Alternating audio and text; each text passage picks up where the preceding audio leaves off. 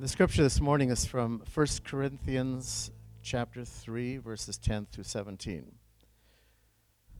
According to the grace of God given to me, like a skilled master builder, I laid a foundation, and someone else is building upon it. Let each one take care how he builds upon it. For no one can lay a foundation other than that which is laid, which is Jesus Christ. Now if anyone builds on the foundation with gold, silver, precious stones, wood, hay, straw, each one's work will become manifest, for the day will disclose it, because it will be revealed by fire, and the fire will test what sort of work each one has done. If the work that anyone has built on the foundation survives, he will receive a reward. If anyone's work is burned up, he will suffer loss, though he himself will be saved, but only as through fire. Do you not know that you are God's temple and that God's Spirit dwells in you? If anyone destroys God's temple, God will destroy him. For God's temple is holy, and you are that temple. Let's pray. Father, what a delight it is to gather as people to worship you. Father, you are truly a great God, an awesome God, and we worship you with our whole heart, soul, and mind. We love you, and we thank you for this gathering. Father, teach us through your word. Change us through your Holy Spirit. We ask this in Jesus' name, amen.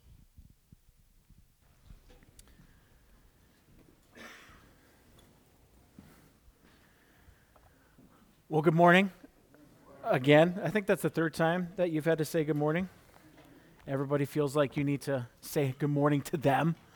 So good morning. Hope everybody had a chance to be able to get their stretchy pants on, relax for a little while, digest everything, and tomorrow we get back into the real world, right? But hopefully it was a good Thanksgiving, good time with family and friends. And if it was just you, I hope it was a good time of solitude. That could be a good, thankful time too. As we've gone through 1 Corinthians, we need to remember that the people that he is writing to, they are true believers. Because as we continue through this book, he's pretty harsh with them. He's pretty straightforward with them.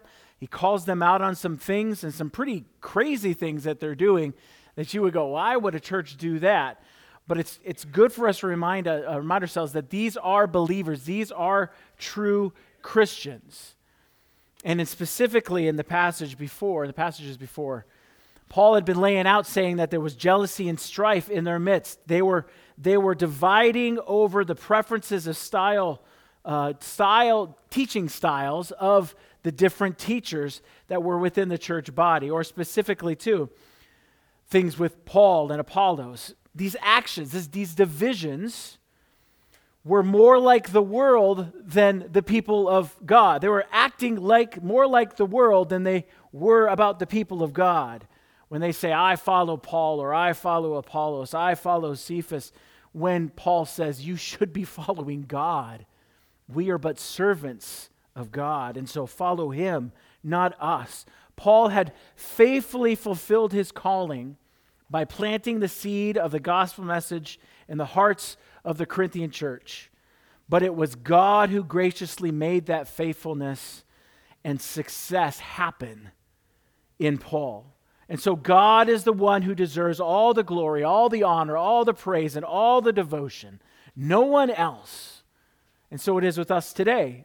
Great teachers, we need more of them. We need more good preachers within the pulpits of churches. We need good, solid podcasters. I mean, all of those things nowadays, right? We need more of them, but we have to remember that they are but servants of the true God, and we need to put our devotion where it belongs. Now, at the same time, though, Paul doesn't minimize his work with the Corinthians. In fact, Paul is supremely confident that the ministry that he accomplished, though it was done by the grace of God, he says in verse 10, he's confident that it will survive the test of God. And in our passage this morning, Paul leans heavily on the metaphor of a building. Now, as with all metaphors, it can fall apart very quickly if you start to push it too far. A metaphor is there just to help us to better understand something. So this biblical language helps us to understand the importance of specifically the type of teaching that is supposed to take place or that does take place within a church body. Not style of teaching, but the content of that teaching. It's a very important distinction. The ministries and the doctrines of those who are teaching in the church of Corinth will be judged by one that is greater than Paul. God is the great judge, and nothing is hidden from his eyes. And so, in essence, he's asking them these questions. Are your teachings driving, as teachers, are your teachings driving the church to faithfulness to God, to follow the wisdom and the ways of God, or to follow the wisdom and the ways of the world? And to do this, Paul first speaks of a solid foundation, then he moves to building material, and finally then he reminds the whole church as a body what type of building they are and the danger that awaits those who destroy that building. So my hope is that as we go through this metaphor, I'm going to be able to explain and we'll catch on what do each of these different things mean. So in Paul's words in verses 10 and 11, they could be taken as arrogance, right? His work was like a master builder. He laid the foundation of the church in Corinth, and no one can lay any other foundation than one that he built. But if you read through Paul, Paul is not being arrogant. He's being confident. There is a huge difference between arrogance and confidence, because that confidence is not in himself. His confidence is in God who allowed him to do such thing. By the grace of God, I, like a master builder, laid a foundation. It was only by God's grace that Paul had any ability to lay a solid foundation that the church of Corinth could be built upon. And it's a foundation that can never be destroyed or replaced. Not because Paul is such a good builder, but because that foundation is Jesus Christ himself, and Christ cannot be destroyed. The gospel cannot be destroyed. And Paul is confident that God has judged his work, has judged his ministry at Corinth, and he found it acceptable. Now, every building with a solid foundation stands the test of time. Every building with a crumbling foundation will in the end collapse. And this should bring to mind, or could bring to mind, Christ's parable of the houses built on the sand, on the rock. I thought about singing the song, but I couldn't remember it completely. I know somebody will come up and sing it to me later, as always happens. But the house with the shifting foundation falls down against the wind and the flood, while the house with the solid foundation stands firm. It is immovable. And in these verses, the foundation that Paul has laid is Christ, and the church is that building. There's only one solid foundation on which the church of God can be built, and that is Jesus Christ. The true church of God can only be built on Jesus Christ. The church is saved from God's wrath for our sinful rebellion by the shedding of Christ shedding his blood upon the cross. And Christ willingly paid the penalty of death that we deserved, healing the rift between us and God that our sin had created. That's Paul's message. That's the foundation that he had laid. That is the foundation that he had built for the Corinthians. And no other foundation can be laid that will stand the testing and the judgment of the Lord. Some may try to build their own foundation, but the true church of God will never be built on anything else than Christ. And though while Paul built a solid foundation, he says, but somebody else is building upon it. And that points back to Paul's previous words of planting and watering in the previous section. Paul was called to plant the seed of the gospel message in the hearts of the Corinthians. He was called to lay that solid foundation, but it's the calling of others to build upon that foundation. But a solid foundation does not guarantee a solid building. because a house that is built with straw is weaker than one that is built with stone. In other words, as with a building, the types of materials used to build the church, the types of doctrines and teachings used to build the church are important because the work done is going to one day face the judgment of God. Now, Paul's foundation is Christ, the building being constructed upon that foundation is the church, and the materials being used by the church are the teachings and the doctrines given to the church. And he lays out two different types of material, perishable and imperishable material. There are two types of teachings, that which drives the church to deeper and greater faithfulness to God, and that which drives the church away from faithfulness to God. And so anyone who builds upon the foundation must take care how he builds because of God's judgment.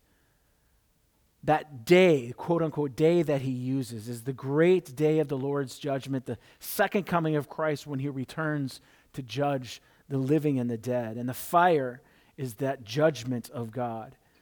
On that day, each one's work will be revealed. But is it going to stand the test of the fire? One may fool many humans by teaching false doctrine disguised as truth. But will that teaching stand up to the judgment of God? If the work, the teachings of these individuals survives God's judgment, if it is built with, as he says, gold and silver and precious stones, he will receive a reward. Now, this is not eternal life, but it's an extra reward, which unfortunately Paul is known to do. He doesn't explain to us. He doesn't give us any more detail. But if their teachings do not survive God's judgment, if it is built with wood, hay, or straw, then he will suffer loss. This loss doesn't mean punishment, eternal punishment. It means to be deprived of something. And in this case, he will not receive the reward, though he himself will still receive eternal life. And so this judgment of God does not determine eternal destination of heaven or hell, but reward or no reward. It's the work and the ministry of the teacher that is burned, not the teacher himself. And Paul's final words in verse 15, which is always is kind of a strange phrase when he says, but only as through fire, is actually best explained if I just quote somebody. It's a short quote by theologian Roy Chiampa. The picture, he says this, quote, the picture is of someone escaping from a burning building just in time, saved by the skin of their teeth, end quote. And before we think, whew, thank goodness, okay, now that was close. I can still teach bad doctrine as a believer and God's still going to let me in. Okay, I'm good. Paul's words here are not positive. Everyone who is a child of God is saved by the grace, not by works. Just as James tells us, though, he says, I will show you my faith by my works. And so those who are teaching in Corinth need to be very careful and deliberate to teach only the truths of God, to teach only the wisdom of God, which is founded upon the cross of Christ. And again, one may be able to fool others or even himself by allowing the wisdom of the world to seep into his teachings, but nothing is hidden from God. He sees all, and nothing is hidden from his fiery judgment. And so teachers are to take care how they build upon Paul's foundation. He's speaking to the Corinthian church here. Because one day their works, their ministry, their teachings, just like Paul's, will face the judgment of God, and it will either be found faithful or it will be found wanting. So what type of building is the church? What is the importance of teaching only the truths of God?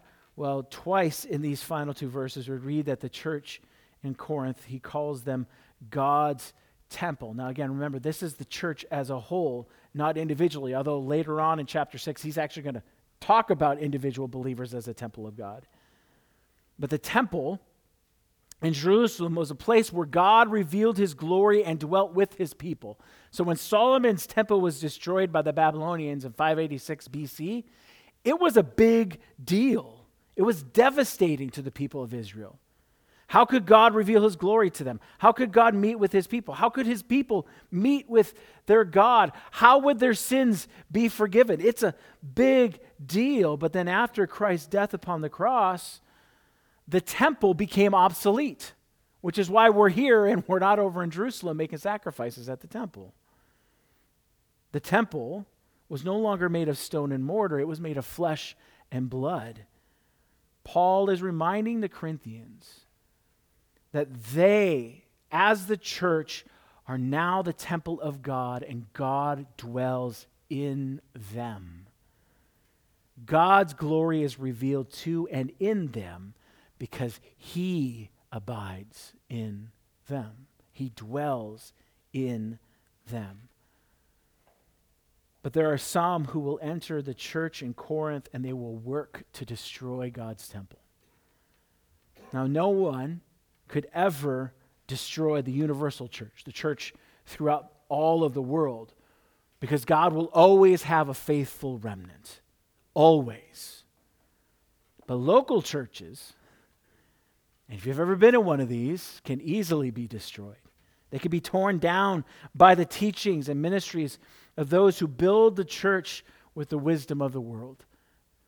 They ignore or they water down or they minimize the gospel to get more people, to entertain more, to make people happy, to become popular, or as a pastor, to become famous. This is a stark warning, not just to the famous people or the big churches, but to every single teacher in the church.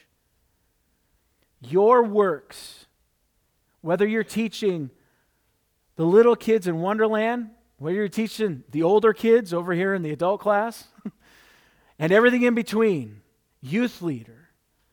You could even, this is official, but you can even talk about parents teaching their kids and grandparents teaching their grandchildren. Your ministry is going to be judged by God. Whereas in the previous verses, it was believers who were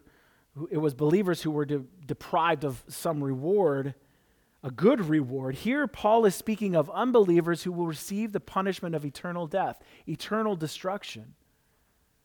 It's no small thing to lead others away from the truths and the wisdom of God towards the eternal destructive wisdom of the world. God is the great judge, and these teachers, these false teachings, these false works, this false ministry is going to receive due justice. Whoever destroys the temple of God will be destroyed himself by God. That's a big deal. And as a dwelling place of God, the church in Corinth, he says, you are holy, you are set apart, you are sanctified, you are purified by God.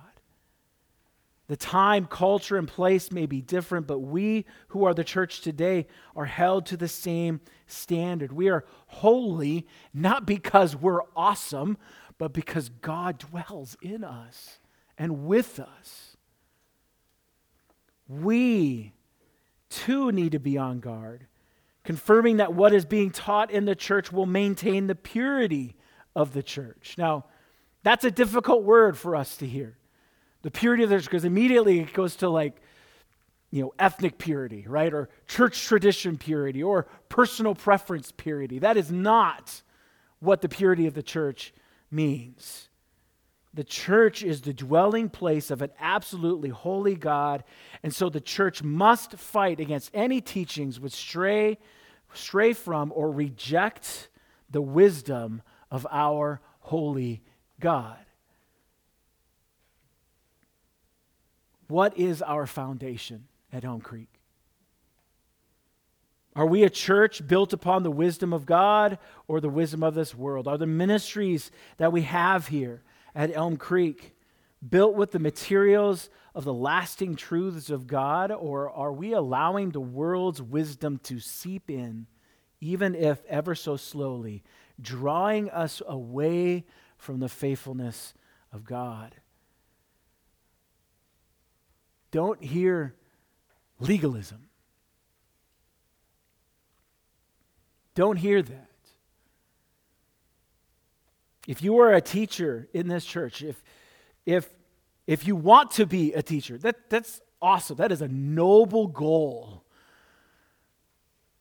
And it is joyful and it is wonderful, but it is also very serious, because know that you are held to a higher standard by God.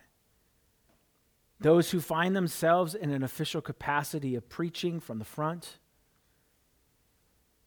teaching Sunday school, leading music from the front. Did you know that that's teaching? That's not entertainment. Singing from the front, whether it's leading a small group, we have to remind ourselves of the seriousness of our calling. We are called as teachers to build, or I should say the teachers of ElmCreek specifically, we are called to build the church to deeper faithfulness to the Lord. Not to falsify faithfulness, not to coerce faithfulness, but to teach faithfulness. And you let God take care of the rest. It's not a calling to be a teacher. It's not a calling that we should fear or we should avoid, but willingly and joyfully accept. Again, this is not a call to legalism. It's a call to faithfulness. Faithfulness to his call. Faithfulness to his truths. Faithfulness to his gospel and nothing else. Now, if you're not a teacher, this does not give you leeway then to just write down all the things that the teachers say wrong. Oh, God's going to hold you accountable. I could just see the youth doing that to you, Jason. I'm sorry. I could just see it happening, right? Okay, that's you want to hold teachers accountable, but you also need to look at your own heart. Why are you doing that? Why are you wanting to hold teachers accountable? So that we as a church continue to be faithful, or so that you can one-up somebody?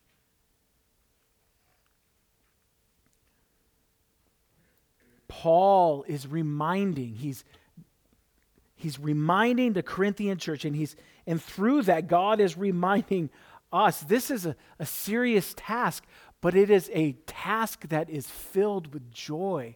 It's an honor to be your pastor, to stand up front and to preach the word of God to you. I don't understand why he picked me. I don't understand why he decided to bring me here. I'm glad he did. But it's not about me. And it's not about, if you're a teacher, it's not about you. It's about him.